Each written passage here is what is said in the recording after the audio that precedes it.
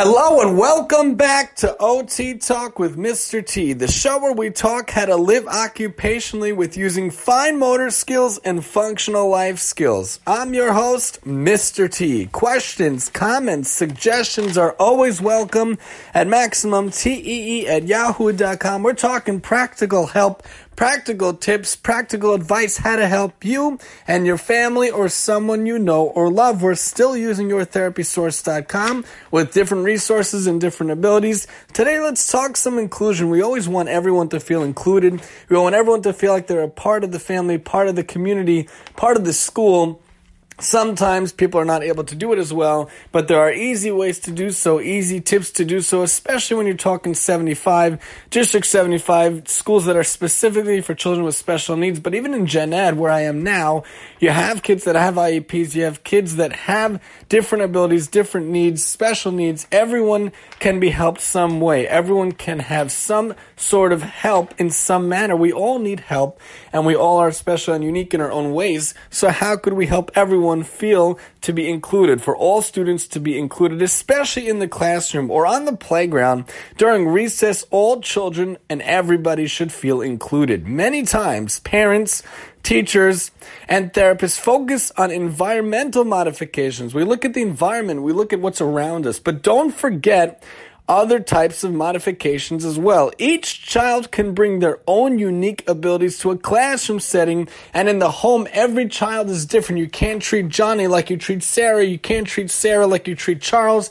You can't treat Charles like you treat James, and you can't treat James like you treat anyone else or Leah. You got to find different ways. Those are made up names, of course, but you have to treat different kids differently. Every kid has their own talents, their own abilities. Don't say, why isn't James like Charlie? Why can't Charlie be more like Leah?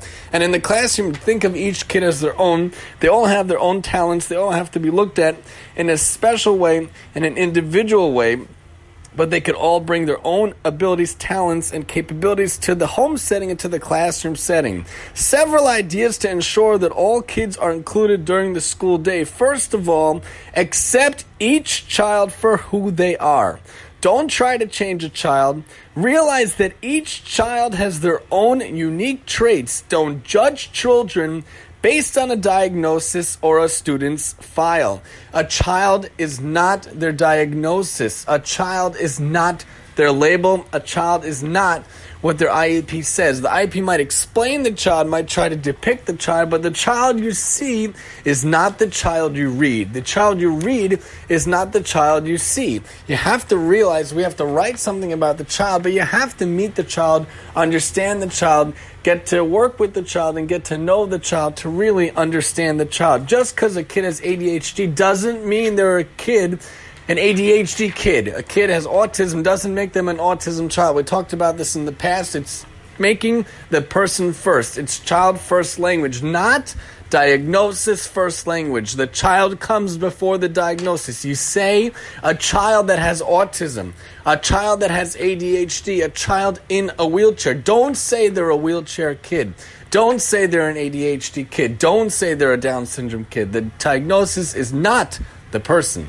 A child that has Down syndrome, a child that has autism, it's just a part of them. Like I have black hair, used to be brown. I'm a guy that has black hair. I'm not the black hair guy, or now the gray hair guy. I'm not the guy that wear the reading glasses guy, a guy that has reading glasses. We have abilities, we have different parts of us, different aspects of us, but that does not define who we are. The diagnosis does not define the child. One more time, it's the child that uses a walker, not the walker kid. A child that happens to be a runner, not the runner kid, which is a way of explaining kids that can't sit still, but that might run. Kids that happen to do this, kids that happen to have that. The child has learning disabilities, not the LD kid. I hope we explained that emphatically enough. Child first language, first child language, child first language, however we explain it. In school, they explained us the best term. I forget what the term is, but it's talking the child that has something, not something child that has something. So that's how we look at it. We have to realize that we can't judge the children based on something they may have. It's just an element of them, just like I have brown eyes, and this person has blue eyes, and this person has this hair. It's different traits, different elements of the person. But look at the kid, look at the person. Encourage group participation. Many parts make up a whole. We all benefit when we work together. One of my favorite analogies was when you think of the wheel has many spokes to the wheel. If there was one spoke, the wheel wouldn't turn. Like on a bicycle wheel, there's so many spokes. Each spoke contributes to the wheel. And I love the analogy. There's a ship, and a guy decides that he wants water because it's burning out. He pokes a hole in the ship, and someone says to him, "Charles, what in the world are you doing? Why are you making a hole in the ship?" He says, "What do you mean? I need some water. It's not going to affect you." He said, "You fool, you're making a hole. You're going to sink the whole ship. You're contributing to the ship. You're a part of the ship. You put a hole in the ship, you will sink the whole ship." All of us make elements together. All of us are parts of a whole together. You cannot make a hole in the ship. You cannot take a spoke out of the wheel with damaging the whole ship, with damaging the whole wheel. We all contribute. We all work together. We all part of it together. Every aspect of a school is important. The therapists, the teachers, the administration, the janitors, everybody are important. We all work together. Every element of the classroom, every child in the classroom are important. Acknowledge all efforts. Make sure each child knows that their opinions and their actions are valued and appreciated. Everything they do, even if it's the wrong answer. "Thank you so much for trying, Johnny. The answer happens to be wrong, but I appreciate that you tried to contribute." Even if they're wrong, make sure to validate it and understand and appreciate that they tried. Promote group setting and groups decision making. Let all voices be heard to make a decision whether it will be what game to play at recess or what project to create. 25 kids, 25 hands. Hands up if you want to participate in this. Hands up if you want to do this. Let's make a decision together. Let's take a majority vote together. Break up complex group projects into smaller parts. Assign each child a small part that they can accomplish. Everyone can do something. If this child is very strong at coloring, let him do the coloring part. If this child is very strong at cutting, let him do the cutting. If this child is very strong at gluing, let him do the gluing. This child is very strong at stickers, let him do that. Everyone has their strengths. Let them play out their strengths for the small part that they can accomplish and they can attribute and they can contribute. Then they'll feel a valued member of the team. Teach the child to treat each other with dignity and respect. Everyone deserves respect. You might not agree with how people do things. You might not understand or like what people do things. You might not think that that's how you would do things, but you still give them dignity. You still give them respect. Respect for all. We're doing this week in the Board of Ed, especially in my school. Everyone deserves respect. All staff, all children, between each other and to one another, everyone deserves dignity and respect. This will encourage students to try their best. When they know that they're valued and respected, they will try their best. Provide multisensory instruction and free time. That's key from OT Land. Teach lessons with a multifaceted approach of visual, verbal, and kinesthetic movement input. Other activities and offer activities that require varying levels of abilities. You don't have to only do a paper and pencil lesson. Bring in tactile, bring in visual, bring in auditory, bring in movement, bring in joint sense and movement. Bring in the smells, the sights, the sounds, the taste, the touch, and bring in the movement and the joint. All 7 senses you got to bring in to allow a multi-sensory experience, because some kids will benefit and react better than others to other types of senses and other types of lessons. You got to allow it to be adapted and to be appreciated by all types of abilities and all types of kids.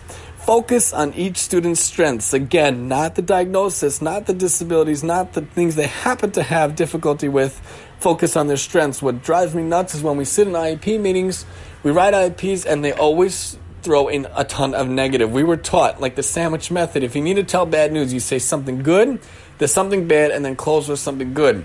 I really appreciate how hard you work as a teacher. I noticed that you could be a little better at varying the lesson for different students, but again, you're such a great teacher. That's a way to sandwich. Don't just say you're a terrible thing, you did this wrong, you did this wrong. How are you helping my students? How are you helping my school? Terrible way of saying things. You want to be a good administrator.